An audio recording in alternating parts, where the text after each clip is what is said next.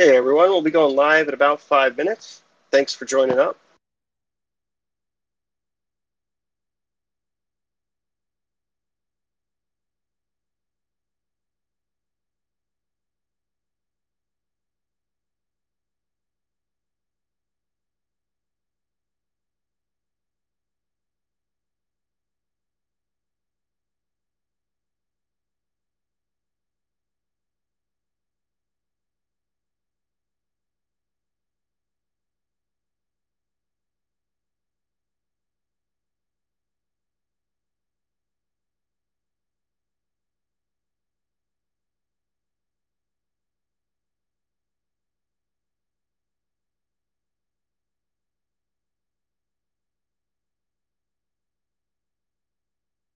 Hey everyone, we're going to go live in just a few minutes here. We're just waiting for Samantha to join up and do a quick sound test, and then we'll kick things off. And if you're not able to stay the whole time, a recording will be available later.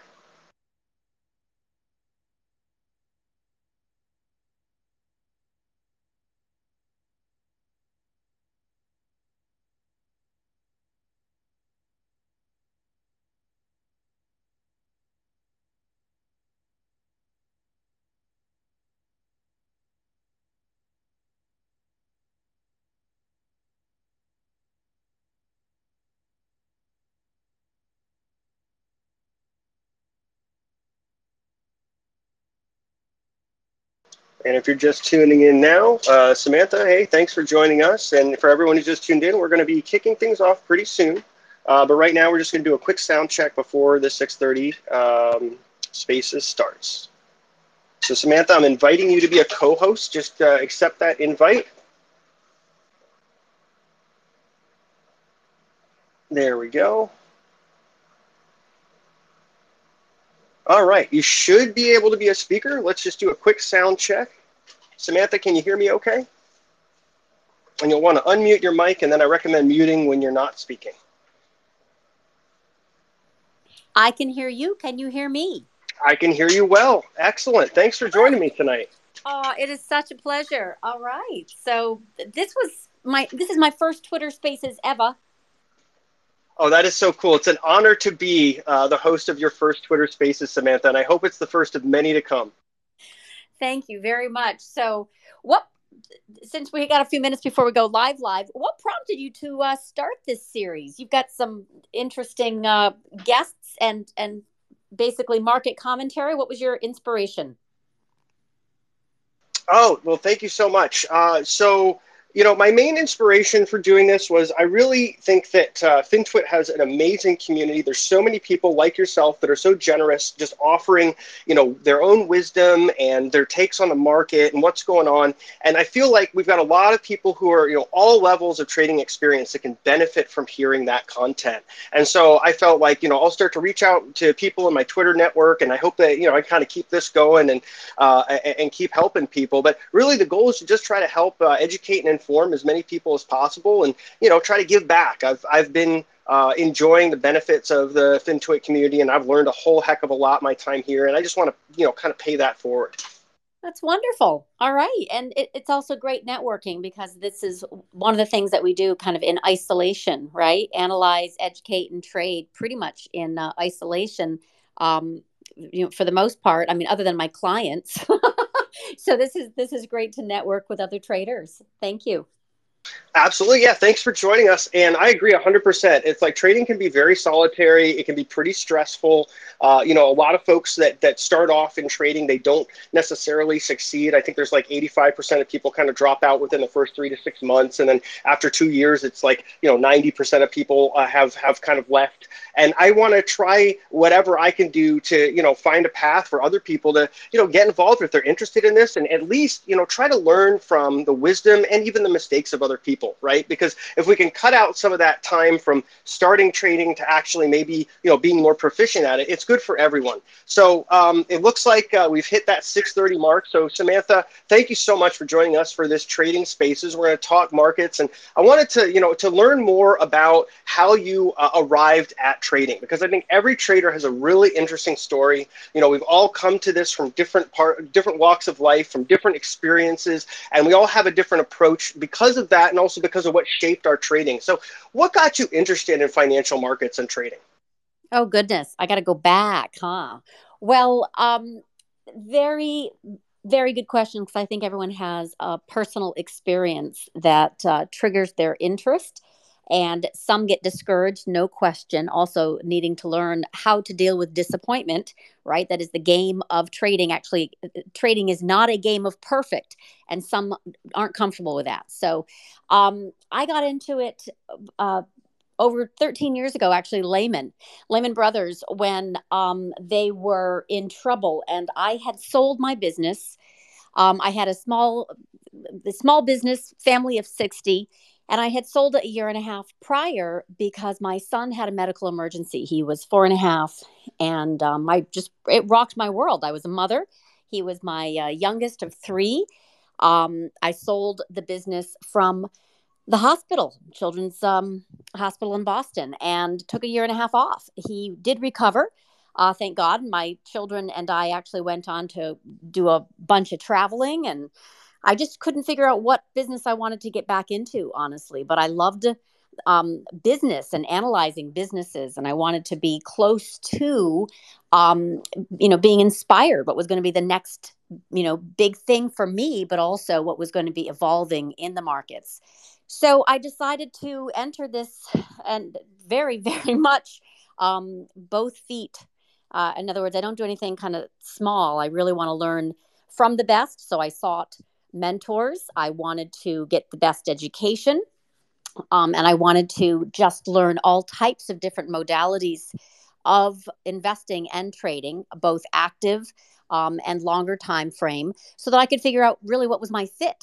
So I ended up being just kind of tireless in, researching um, and learning, and I was just could not get enough. And I found that this is my insatiable quality of curiosity, and I still use that to this day. So I'm constantly scanning and synthesizing and trying to create a narrative, context out of data. And some people do data really well, but I'm pretty good at putting together context from the data and trying to then fashion a story of where it's going versus where it's been.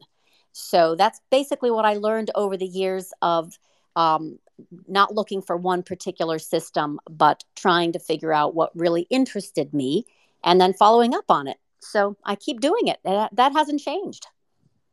Wow, what a journey too. I'm really glad that your son pulled through, and it sounds like, even though that experience had to be very trying, I can't even imagine how hard it must be to have all that going on while selling a business, while figuring out, what you're going to do moving forward. But it sounds like you not only persevered, but you really made the best of a bad situation that eventually became a very good situation all around. And I can't agree more with what your take is, that, a hungry mind is a happy mind, especially in the world of trading. We're constantly having to kind of, keep up with what's happening in markets, but also it behooves us as traders to keep improving our skill sets, to keep learning, different approaches to markets, and really trying to figure out what is the best style for us to trade. How can we improve our compound annual growth rate, better manage risk, achieve better returns? So it sounds like you have sort of a continuous intellectual appetite for that content. And I think that's something that all the best traders that I've met share, that quality, that they're just hungry for more.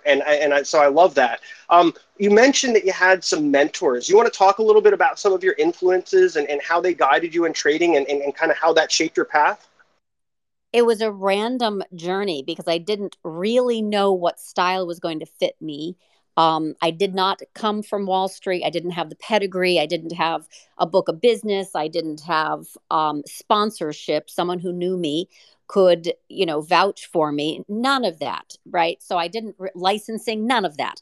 So I didn't really know if I wanted to go that path. Remember, I also had three children, so there's a little bit of what can I do working from home and still meet them when they come off the bus. So, in large part, that drove a lot of my need for flexibility. I'm, first and foremost, a mom. My three kids are now in college, so it's very different transition, right? So, but then it was a really high priority for me to be able to balance life and, work priorities. It was hugely important. So, there's the intellectual side of this, but then there's also that practicality of where do I really want to spend my time. I wanted to spend it being present for my children. So I didn't pursue that kind of more traditional path. I didn't come from that path. So, but I was quick to look for mentors to see if that should be my path so I could rule it out. So basically, I ended up kind of um, calling, for lack of a better word, finding mentors that had a particular style, whether it be fundamental or macro or technical, and then trying to figure out if, they could respect my analysis enough to allow me to shadow them. So I would literally go and physically watch them trade or manage business, or learn from them how they would invest. And that was the shadowing that we can now do on Twitter, in large part, and all these online forums. But physically, then it was showing up and literally just trying to be a sponge and learning different techniques or different skill sets from those mentors that I could then pick and choose what I wanted and apply it. And for my own thing, and one of the things that I realized I was very good at was pattern recognition. So technically speaking, that was pretty much my fallback. I was curious why stuff was moving, though. I wasn't just satisfied in technical analysis. To me, that was, forgive me, because I know that's it's a huge part of my thing, but and other people's. I'm not diminishing it, but it wasn't enough. I didn't want to just do technical analysis. I really wanted to understand why something was moving, and then all of that was the interesting part to me, right? The technical stuff, I hate to say it, but that came easier. So the pattern recognition for me was something that I just kind of had innate. The other stuff I really had to figure out. So that was the challenge. Like the macro and the fundamental, those things are much more nuanced, much more complicated. A lot of it comes from, living in that world. And I didn't have that experience. So for me, that was more of a challenge. But I that's what, again, feeds the mind, right? What you don't know, for those who are single-minded, they just specialize in that area. I wanted to find those folks who were really good at fixed income or value investing or momentum trading or what have you, and shadow them and learn from them, and then figure out my own style. Makes a ton of sense. And there's a lot of what you just said that I can relate to. I mean, not having kind of Wall Street mentorship and really trying to kind of find my own way, having that pattern recognition sense, being able to identify time and price visually and kind of see where things might be going, but then really wanting to know why. Why are they going that way? What is driving those prices, and how can I get a better understanding of kind of the narrative, right? And so I could totally understand how, you had that craving for like, okay, I can see what's happening. I get a sense of it, but I don't necessarily have the conviction because I don't see the why. And, the macro and the fundamentals and even the order flow can kind of give you that why. And so it sounds like you started to dive more and more into those areas. So what but would they, you, oh yeah, but go it ahead. wasn't just fundamental and macro, because as I evolved, I figured out that there was much more to market structure. And it was not just option flow, although that was becoming, the flea on the tail of the dog was actually starting to really take form. So I got interested in options. But market structure, meaning, money flow, the quant stuff that has become now, that gamma drama, all of that, as it emerged, or I had more access to it and tried to, again, this is higher math, right? And I wasn't a math driven soul. I was pattern recognition. That's very different. So I was fascinated with quant. So my point is, there are some who really focus on a particular modality, sentiment or quant, right? The volatility sellers, or the macro wonks, and or the fundamental, or the technical. All of it, for me, the biggest benefit was actually trying to figure out my spot or secret sauce of in between all of that. And I actually think my intermarket analysis skills are strongest of all.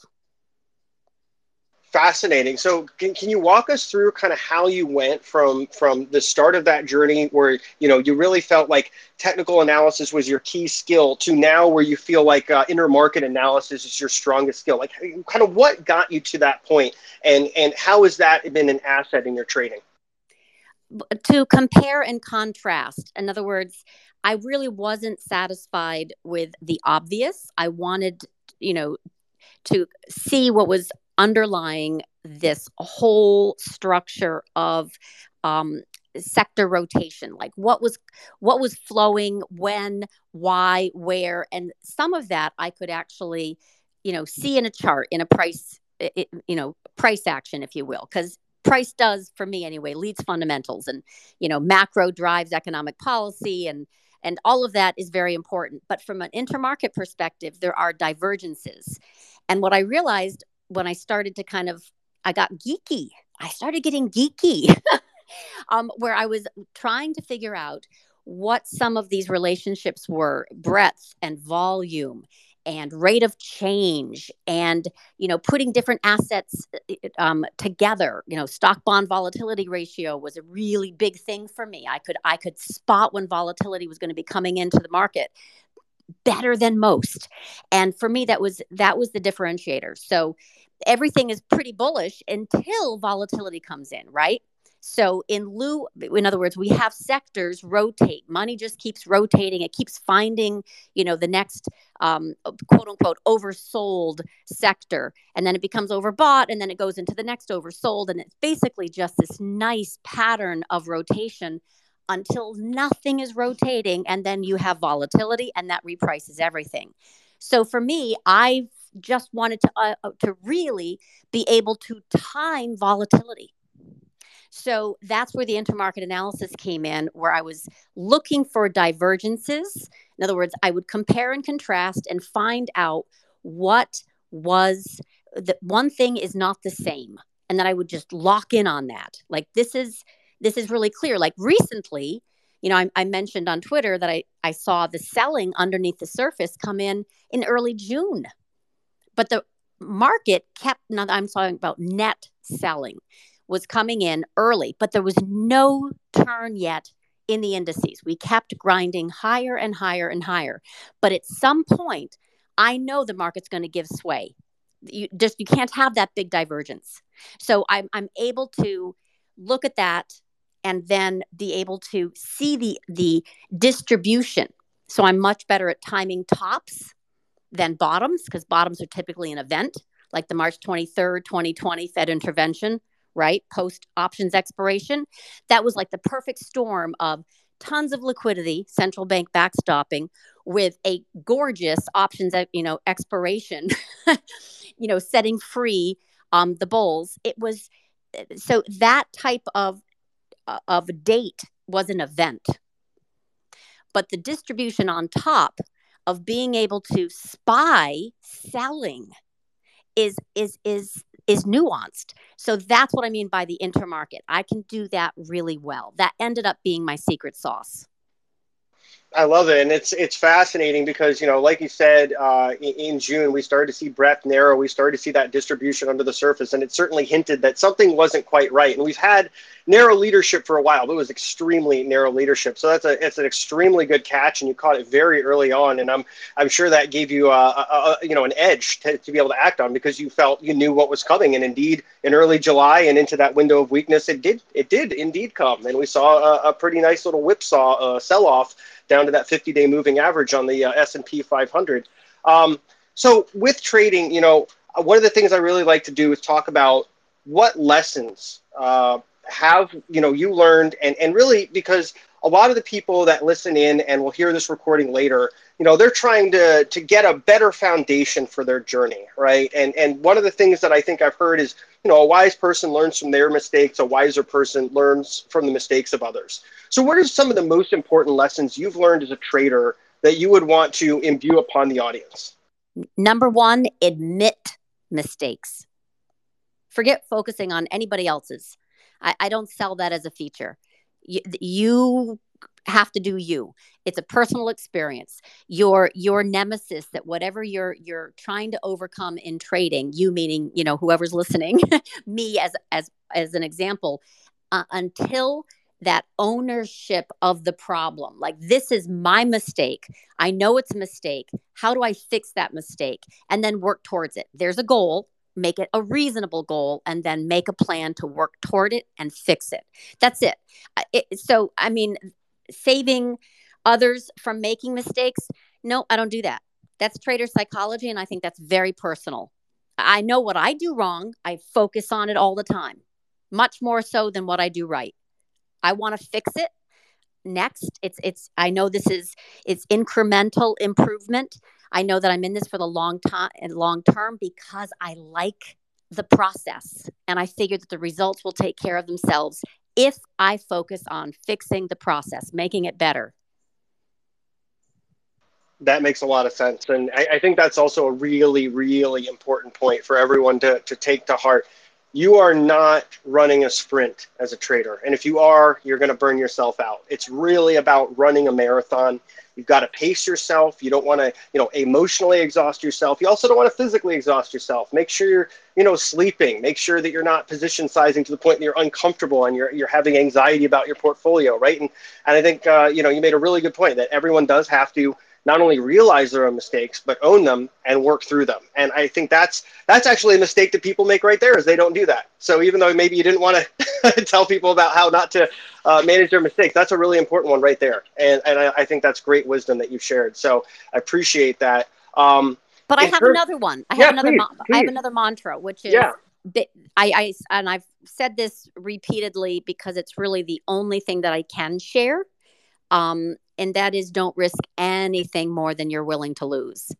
To me, that's number one in life, but it's also number one in trading. So everyone's different. Some people put 10% of their available equity into a trade. Good for you. I love your conviction. That's not me. So you have to know what's comfortable. And for me, 1 to 3% of available equity, I'm good.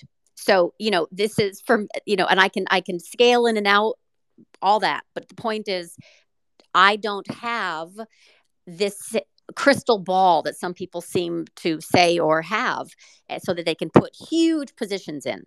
So for me, I really want to test it and test it and test it. And I have a lot of confidence. I'm very selective, but I don't feel still that the concentrated bet is my favorite style.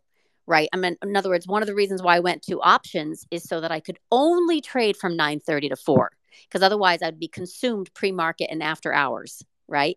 And I wanted to have some time in my brain to rest, because I'm very intense. and one of the reasons why I do, for me anyway, not risk more than you're willing to lose, which is 1 to 3% of available equity, is because that suits me. Like, I'm not going to worry.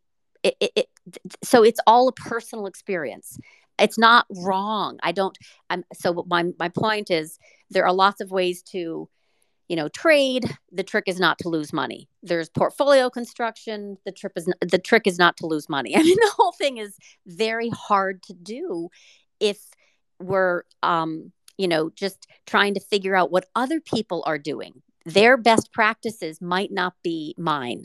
So that's, I think, part of that journey, is just kind of figuring out how I interpret the market is very important, not how someone else interprets the market. How I trade, my time frame, that's important to me, so that I can manage it better. And then, of course, not risk what I'm willing to lose. For me, that's a mantra in life, as it is in trading. Yeah, absolutely. Well said. I think that really hits on some very core principles of trading, especially that are embraced by successful traders and investors as well, which is really principles like position sizing, diversification, knowing the volatility of whatever instrument one is trading, and then that time frame. And of course, as you wisely said, manage risk first. Everything else starts there. If you're looking at returns and not looking at risk, then you're going to blow yourself up. I mean, may not happen early on, maybe someone gets real lucky, but eventually that can end very badly. So I like that. Those are all really important lessons. And I think the position sizing that you mentioned, especially for folks that, want to be comfortable with their trading and the risk they're putting on, that makes a lot of sense. And, if you're only risking 1 to 3% of your liquidity, it's very hard to get into a trade that you're going to make emotional decisions about. Whereas if you're 10, 20, 30%, every single move might be jarring. So I can definitely appreciate that. And that's a good pivot. Did you have something else you want to add? No, I was just going to say, but that particular style that I have is because I trade a lot of positions. So it's not like you have one account 10% and 10 positions. I can have a lot of small, medium, and large, duration trades on. So that's why for me the 1 to 3% is really important, is because I'm constantly sizing up across all asset classes. Like I want to look at, currencies and bonds and not just equities, across all the sectors. I mean, I'm going through everything every single day, right? And then I like to basket trade. If there's a particular sector that I think has legs, for weeks, I'm going to be very excited about that. And I'm going to have a few positions in there, whether, of late it was tons of commodities, over the past year. So the point is there's um, context. It's not just position size. It's also number of positions. Absolutely. Yeah, that makes a lot of sense. And of course, you talked about, sectors performing for weeks. It does feel like this year has been a year where we have rotations that sometimes violently Huge. happen in the course of weeks, right? It's definitely been a fascinating market. It's like a compressed timescale of a normal credit cycle that we seem to be trading in. But you talked a little bit about your trading style, and I wanted to kind of share with the audience more. And I'm curious myself. Could you talk a little bit more about your trading style? It sounds like it's multi-asset. You've got different time frames, and Yeah. you See, kind of this look. Yeah, go ahead. no, this is definitely not for everyone. Again, this is my thing. I really like to feel the market on different time frames. So there are, the backdrop of big picture, trend, swing, and chase time frames. Chase can be a few hours, few days, swing a few weeks, trend a few months, right? Just to put it in simplistic terms. And then I have a chart up for clients in my live trading room where they can see my hour, my day, and my week time frame, because I size it up whenever a client asks and I give that custom engagement in the trading room. I'm always going to put out there, what's your time frame? Because some are not sitting in front of the computer, or they're very actually savvy, wicked savvy, and they know they don't need to trade in and out really fast. They can put a position size and sit with it because they have a thesis and they're looking to me more for maybe some technical or intermarket support, right? And the market moving news that could cause some gyrations to their trend. So I'm looking for trend reversals, whether it's over extremely overbought or oversold sectors. Those can become durable trends. And then I'm constantly kind of going back and testing it, right? And testing it and testing it. And how are we doing technically? What is the narrative the same? All that. So that's a trend time frame. And that's very um, uh, patient. Okay. But it doesn't mean no trend. It doesn't deal with that. No trend is no trade. So it has to be out of a consolidation pattern. It has to be trending, long or short.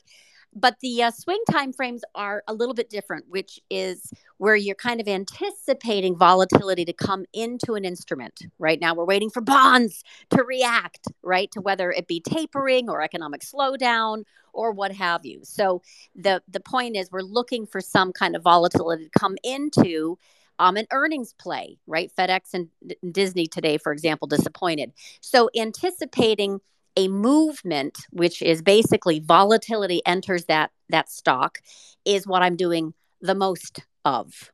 So that is really the most fun, because they, like I said, they run in packs. If you have momentum, versus value trades, they run in packs.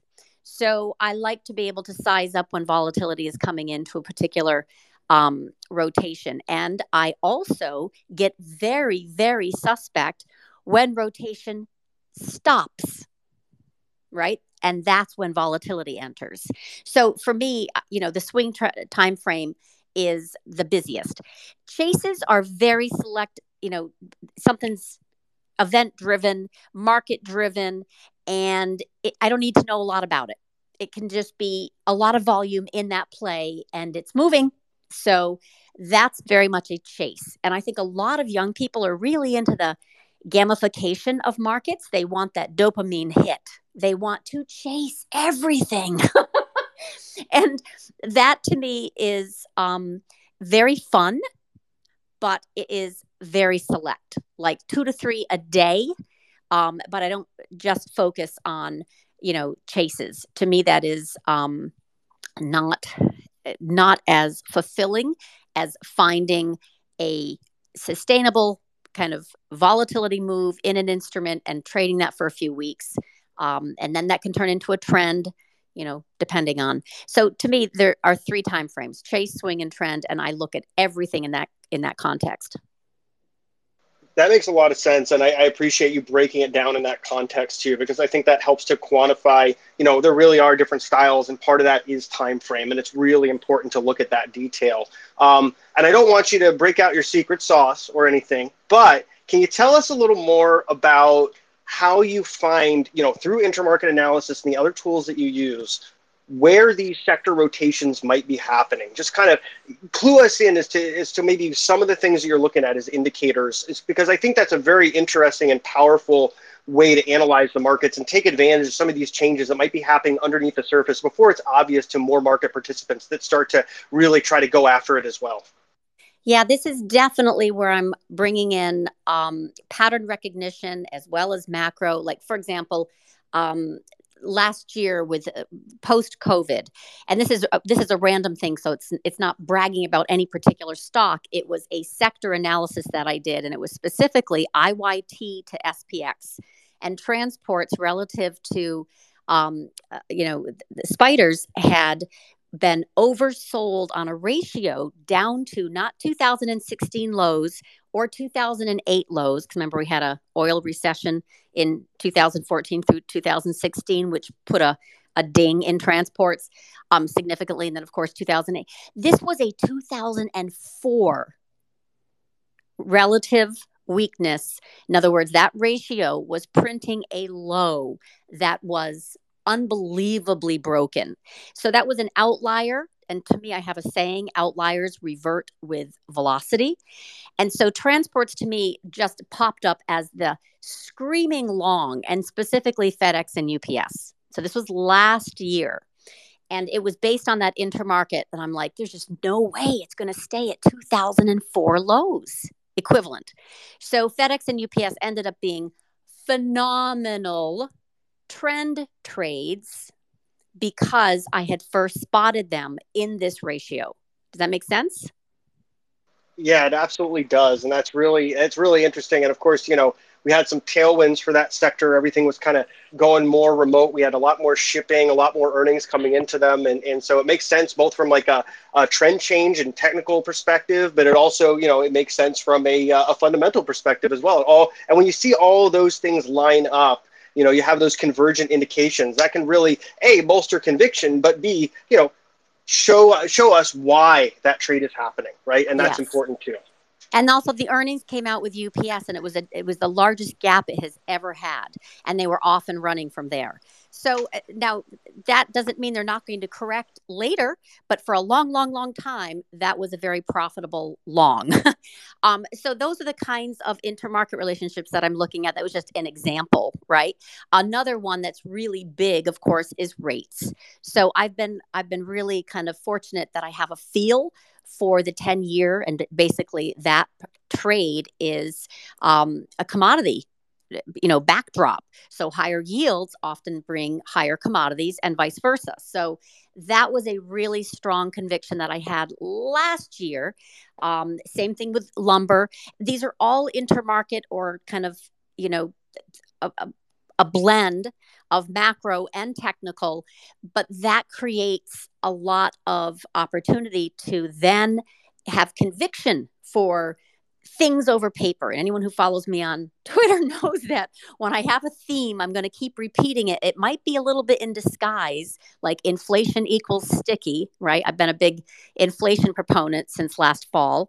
I just really felt confident that we were going to have higher material costs and uh, definitely, housing, rents, the whole thing. So I had even done a podcast back in November, 1970s style inflation. So I can see some things early. Sometimes they don't work out, okay, but that really did. So I'm using a backdrop of patterns and macro rates, intermarket, whatever it is, to kind of come up with some durable currents, and then I want to swim with the current, not against it. Absolutely makes a lot of sense, and I think it also is wise to be humble, as you said. Not everything works out. We don't have a crystal ball as traders, but with the sorts of models and kind of analysis that you're doing, you can at least assign some sort of percentage on probability for an outcome happening, and then you can back it up with your research and determine, hey, maybe this makes more sense. I'll have more conviction in this trade, and if it doesn't work out, like you said, we admit our mistakes and we move on as traders and we look at the next opportunity. Yeah, like my big mistake is I should have really worked a lot less and just recommended the FANG stocks. I mean, I busted my ass and I didn't need to. But the point is, that's boring to me. Right. It is boring.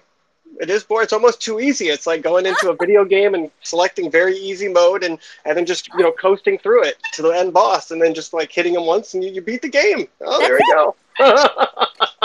It's just like you said with the with the chases. There's not quite as much durable satisfaction from that. And the same is true if you just kind of put on autopilot in the fangs and just kind of let things ride. And that's not to say there's anything wrong with doing that. I mean, everybody's done that. They've killed it, and that's great for them. But sometimes it's more satisfying when you really like trading the markets and you like putting your brain to work to do that. And you might not win every time, but you will walk away with a greater toolkit, with a greater amount of intellectual assets that you can then deploy and, increase your success over time. So even if we don't win, we still win.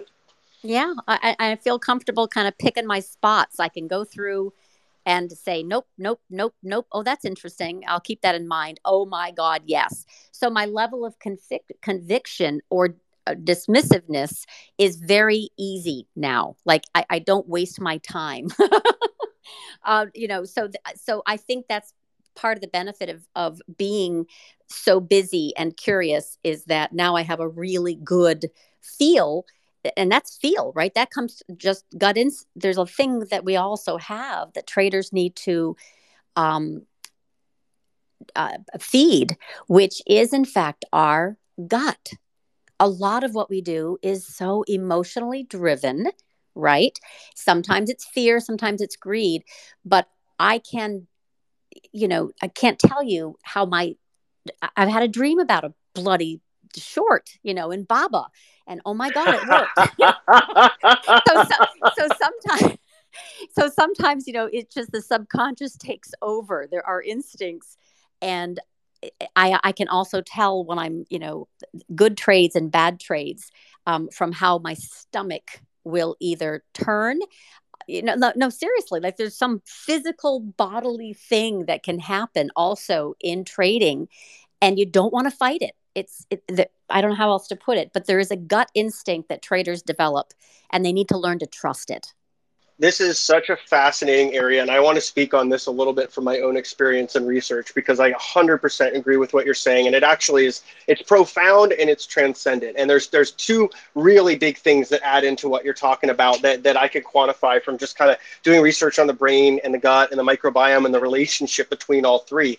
And the first is, as we do more as traders and as we kind of build our proficiency and we execute trades and we run all these maths in our head and mental models and so forth, we start to build myelinated neural pathways that accelerate that flow of information from just learning to like almost 100 times faster when we're proficient. And that's a big part of like the brain component of just execution, but the gut, and this is so key, and it's been called the second brain. It's got the biggest nerve connectivity of any part of our body, the vagus nerve from our gut to our brain, and it's really more our gut talking to our brain than our brain talking to our gut. And the gut itself has over 100 trillion different cells with greater genetic diversity than the rest of our body, and it sends very powerful signals to our brain, and it has a very big impact on our emotion. The old colloquial gut feeling, it's a real thing. And what you said, That's like you so can feel cool. it, it's real. It really is real, and it really has a lot of influence over our thought process, our emotions, and even our dreams. So it's amazing you hit on that, because I couldn't agree more. And I feel that same thing. Like sometimes you get into something that just doesn't feel right. Something's just, no, I don't know exactly. I can't put my finger on it, but I don't like the way it feels. I'm getting out. Like not even going to think about it. Just get out. And So that gut feeling.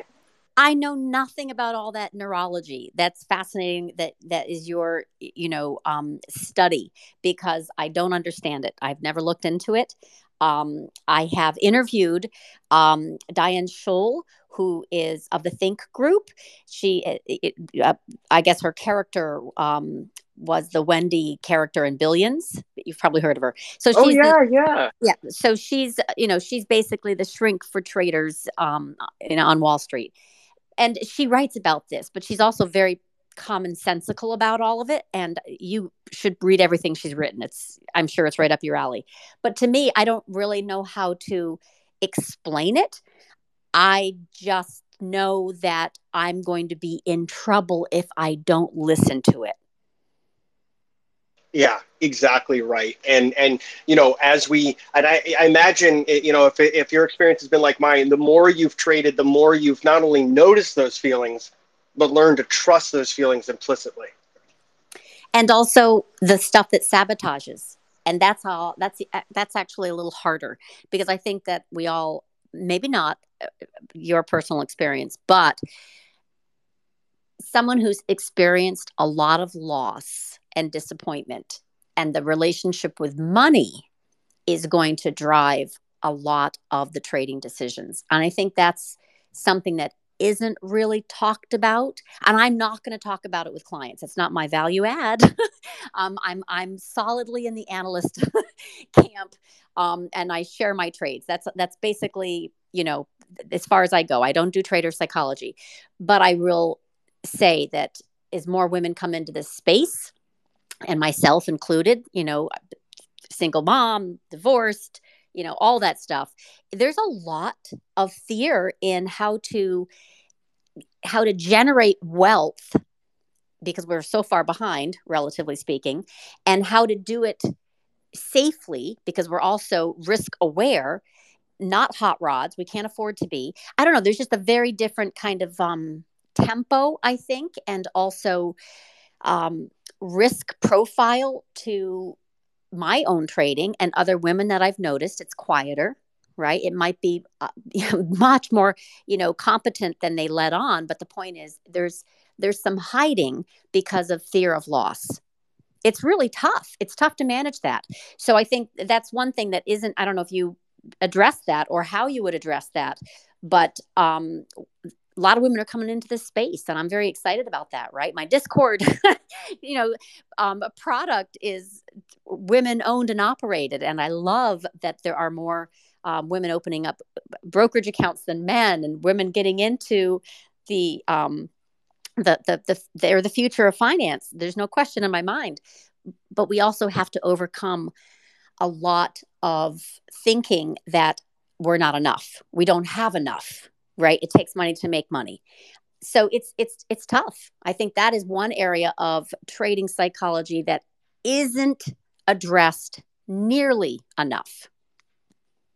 I absolutely agree. And first, kudos on everything that you've done to, help to recognize the woman in the FinTwit community and really what you've built. And I think it's awesome. I know everyone that's involved in your group, they're all amazing people, yourself included. So, I wanted Thank to you. just absolutely. And I met you a while ago on FinTwit, and I've always looked to your posts as a source of wisdom. I think you share a lot of great information with the community. In terms of loss, I mean, I don't think anyone who's honest about investing or trading doesn't have some implicit fear of loss. I mean, maybe you have like, a 9-figure account, it's not as big of a deal. That's not me, that's probably not a lot of people in the audience. But for anyone who's, really appreciative of the value of money and hard work and all of that, we have these experiences that linger in our mind, right? And when you have a big loss, or when you get wiped out or nearly wiped out, or any kind of calamity like that, whether it's in life, outside of trading or inside of trading, it can build some tangible fears that can linger. And part of that's productive, right? Part of that we can say, hey, we don't want to have that happen again. Let's learn what led us down that path so we don't go there again. But the other part of it is it can lead to hesitation, and it can lead to some of the most common behaviors that I see in traders that can cause them to lose, where they're, riding their losers because they're hoping to break even, and they're cutting their wins early because they're afraid of the loss. And I think as long as people can kind of get ahead of that mentality and flip it and, cut their losses and ride those winners to the time frame that's appropriate for their trade, as long as the thesis holds up, that's one of the most important kind of corrections. But like you said, sometimes people really have to go through their own experience and learn that on their own. But I feel like it kind of comes down to something I say a lot on Twitter, and it's that, we all pay a tuition to the market. It's really our choice as to whether we learn from it. True that. True that. So Samantha, what advice would you give to traders, that are getting started? They've been at it a while, not shortcuts, but just wisdom, pearls of wisdom that you could share that helped you on your journey. It's a learning planet, and don't give up. Absolutely. Absolutely. I like the hungry mind idea that you brought up earlier too. I think that, I can see this and hear it in your voice. You're passionate about trading. You're passionate about finance. You love this. I do. I totally do. It's contagious too. I feel more passionate just talking about you. All the stuff that you're talking about here, it resonates. But at the same time, and this is just my own 2 cents, but for folks that don't feel that, it may not be the best fit, right? Like if you're not into it. But it isn't. I mean, how many people do jobs that they really don't enjoy? They still might be good at it. I still think that is such a personal experience, and that's what's so fabulous about it.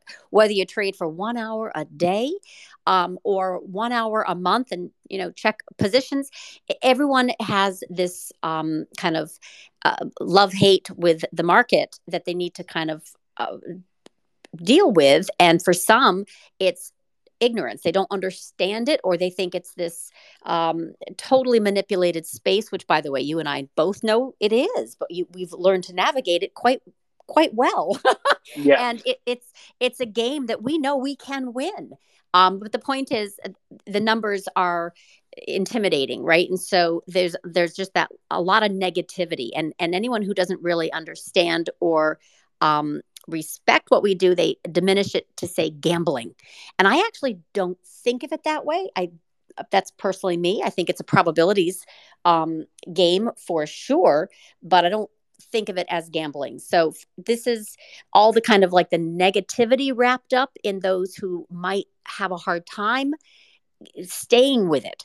But for those who are very excited about the independence, about the money they can make if they learn to master their own emotions, if they're curious about how things work instead of just blaming, a particular entity, right? Oh, it's the Fed's fault or whatever, right? And instead of taking personal responsibility, or just saying I'm just not lucky, or whatever. So it's a mindset.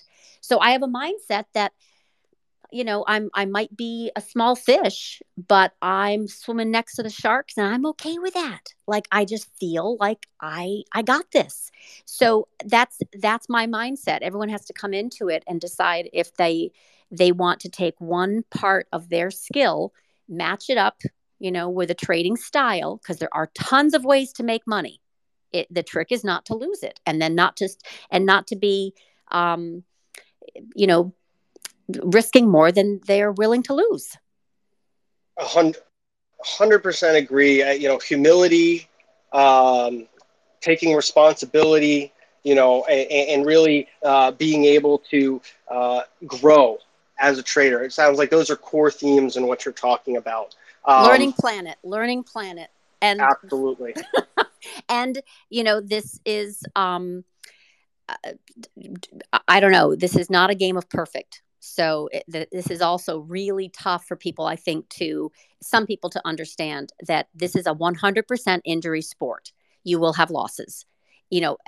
How outsized they are is up to you, but you will have losses. It's just guaranteed. And a lot of people cannot comprehend that. They really, really don't. They don't like the feeling of it. They don't accept it. They don't know how to manage it. They don't want to look. And that's something that is critical, and still go back in the game even after you got hurt. Yeah, I would say, it's probably even more critical, right? Like you It's really, Yeah, yeah. yeah. So don't give up. That's basically, for those who are, listening and potentially on the newer side of it. I would say that you just remember it's a learning planet. Don't give up and don't risk more than you're willing to lose. And maybe start small if you're new to this. You don't have to put it all in at once. It really is a learning process. And I think you really hit on the key themes that I see in the difference between people who make it in trading and people who maybe fizzle out over time or blow themselves up and don't come back. And you really have to be able to take responsibility for your actions. Like you said, you have to learn. You have to be humble. The market will humble you if you're not humble. Like it will keep humbling you until you're humble or you give up. There's really that's one of the few binary outcomes in the market, really. Eventually, if you're not humble, the market will humble you until, something really bad happens, right? And that's the only difference is I don't think of it as me against the market. I think of it only as me against me. Sure. That's a very good point. That's a very good point. I like that.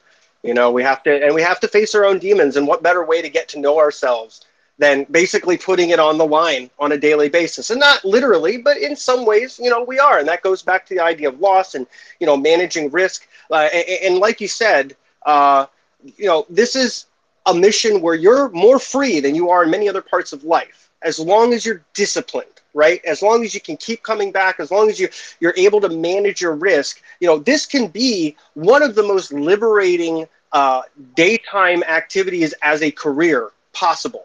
But it's not necessarily going to be for everyone, and especially not at first. And you've got to get your bearings. And you've got to, a lot of people go into this thinking, I'm going to turn $5,000 into $1 million buying calls and some Reddit stock in a month. And that's going to be my trading. And then I'm going to retire in Guam. And it's like that, you might get lucky. And hey, if you do, more power to you, but you might not learn much along the way and then blow up later as a result of that luck and the lack of, thought that's put into that process. It's like winning the lottery and then blowing the money from that win. So yeah, it really is a discipline, and I think that is super important. Samantha, but what's the yeah, discipline? The discipline for me is to ask the question, what did I do right? What did I do wrong?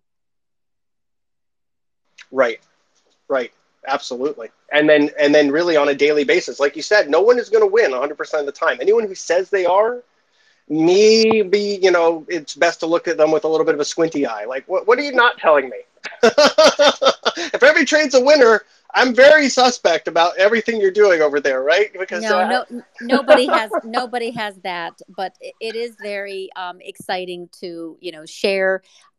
Twitter's been a great exchange. I'm busy in my trading room, and I'm populating analysis and all of that management during the day doesn't lend itself to lots and lots of sharing of particular trade ideas during the day on Twitter. You have been really very generous with your ideas and the reasons why you support them. I also want to just kudos to you because you've built a community.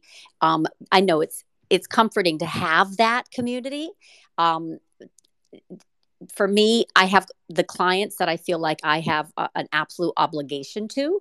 So I'm a little bit more introspect and a little bit more, uh, targeted during the day. So you kind of know I do a little Twitter flurry sometimes, but it's all at once, and then I go away for a while. So you have been really consistent. You have been actually creating a great following. I just wanted to compliment you on that. I've been a fan for, I don't know, about a year and a half now, and you made some great calls, but you've also created a great community. Well, thank you so much, Samantha. Yeah, you were one of the people I linked up with early on when I got on FinTwit and really started reaching out. I've appreciated your presence here. I know you say that you come in and there's a flurry and then you disappear, but I always look forward to when I see you on my feed. And I have my notifications turned on for you, so I'm like, oh, Samantha's active. And you share some great content. You've had some great interviews. I really love the interview you did with Jem Carson. I thought that was awesome because I have a lot of admiration for both of you. So seeing you both on the same Thank screen talking to you. each other, I was like, this is awesome, right? And that's what I mean. But I want to learn, so I like to talk with people who have a subject matter expertise that is way over my head, and that forces me to learn about it. That's the Oh yeah. challenge. And speaking of subject matter expertise, probably over all of our heads. I mean, this Jem is just wow. Yeah, He the is a Riddler. true prodigy. Yeah, I really Riddler. love all the stuff he shares. I mean, and that's the thing. And I really appreciate all your positive feedback and thank you. And I feel the same of you. I mean, I think you're a little bit, and it's fine. It behooves you, but you're a little bit too humble. You share a lot too.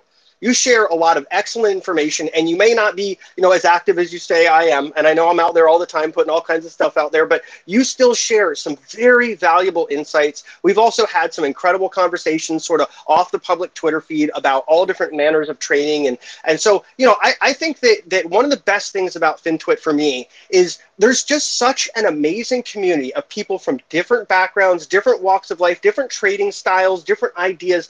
And, we have so many amazing interactions where we can learn from others. We can get a little piece for our intellectual, foundation and share with them the same. And that builds better traders. And as retail traders, we're all disadvantaged in the sense that we don't have all of the information. We don't get it at the same really low latency that some of the, algo traders and quants and, other kind of very fast moving traders do. But at the same time, we're also small fish. We're swimming with the sharks, but we're agile. We can use that to our advantage, and we can also help each other. Like a school of fish that's swimming near sharks, and they somehow magically they just evade all of them. That's kind of what it's like when you really fall into a good community on FinTwit. You help each other manage, the ideas that might be on your horizon. You might not say, hey, I don't like every single idea this person has, but I like where they're coming from, and they have information that they're sharing that's constructive to me, and vice versa. It all builds. It builds a groundswell of information that enhances our trading experience and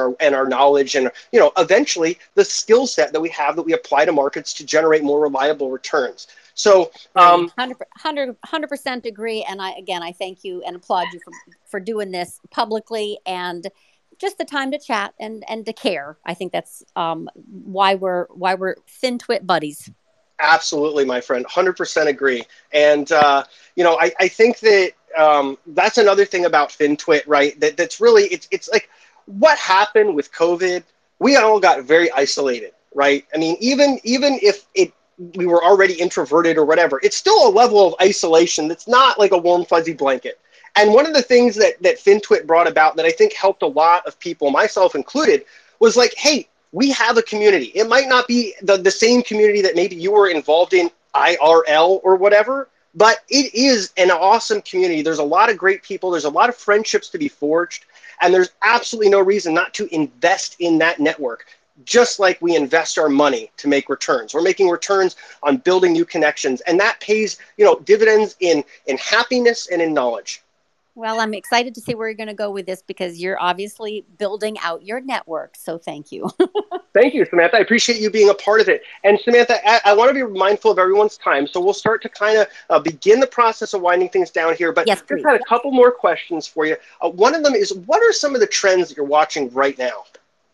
Um, well, we had our massive volatility burst, and I really liked this call from 2 weeks ago, which was, I felt very firmly that we were going to trade down into FOMC, and then we'd have an opportunity to buy post FOMC. So far that's coming forward. But having said that, my lower price target has not been hit yet. And my indicators are still showing tons of divergences. It's not safe. So tomorrow will be very, very important. I am curious if it's time to, the next day or two to stabilize and move higher, or if we're going to have some very big breakages. And I'm worried about that. So markets are broken. right? So we have some repair that's needed. And I'm not talking about little day chases with biotech, event driven stuff. I'm talking about really solid buying that comes into the market and takes sectors across the board higher, right? Not just that narrow leadership. So right now, I do not see it. Breadth, cumulative volume, my stock bond volatility ratio, all of that stuff says danger. And I warned clients about it, and I'm warning you about it. It's not safe. Having said that, let's see if we get some big announcement, which is the combo, debt ceiling, fiscal, infrastructure bill is going to be voted on next week. Not to mention, the FOMC meeting, and they've got one chance tomorrow before the November meeting. So I think that this is important. The market is broken. It really is. We had an 86% surge in volatility this month alone, which was predicted. So that's awesome, right? But now what? Yeah, And absolutely. now it's patience. We had a do nothing day in the indices today. We still do not have any trustworthy sector rotation. It's not safe. So let it settle down. Let it settle down. In fact, if anything, I'm waiting until tomorrow's announcement. I've had a really good 2-week run.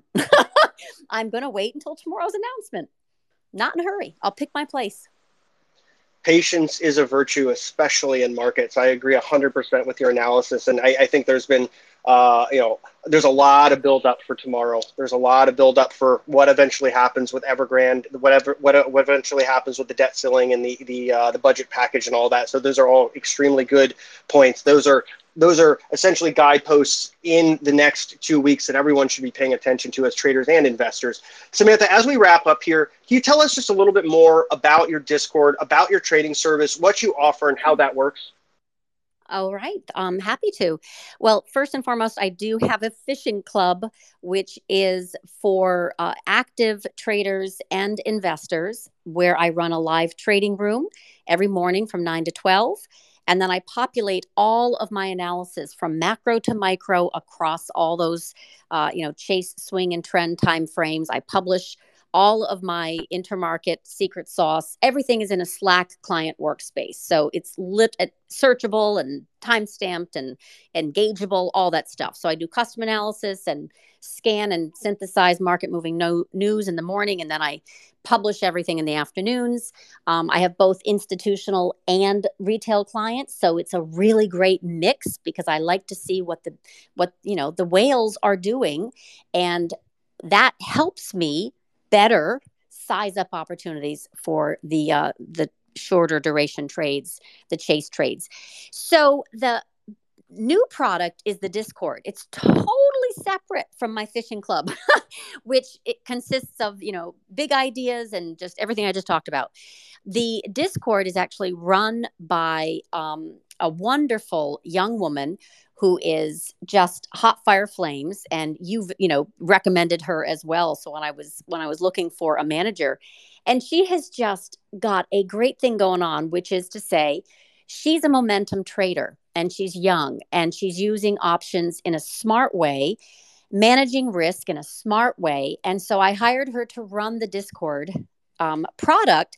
I still pipe in my market thoughts and my chase trade ideas, right? So they're still getting in there, and the membership has exploded in this Discord because young people are looking for, I believe, that combination, right? So I'm more of a mentor. I'm looking at the big picture. Why is the market moving? Event risk, when volatility is coming in, sector rotation, things that, new traders relatively are not at all aware of, right? They don't understand how to decipher a headline. So, but they are very, very rabid for action and for profits, and they want to trade, right? And they want to be in a community. So that is what the two and recently announced today. Very excited, added 2 more women to help, include and support the moderators and Rithika in this Discord community, which I said has grown and will continue to be expanding to add the voice of women who are in roles of finance and option trading, and the like. So this is exciting for me. It's a totally separate product from my live fishing room. So just to kind of clarify that, my room is quiet.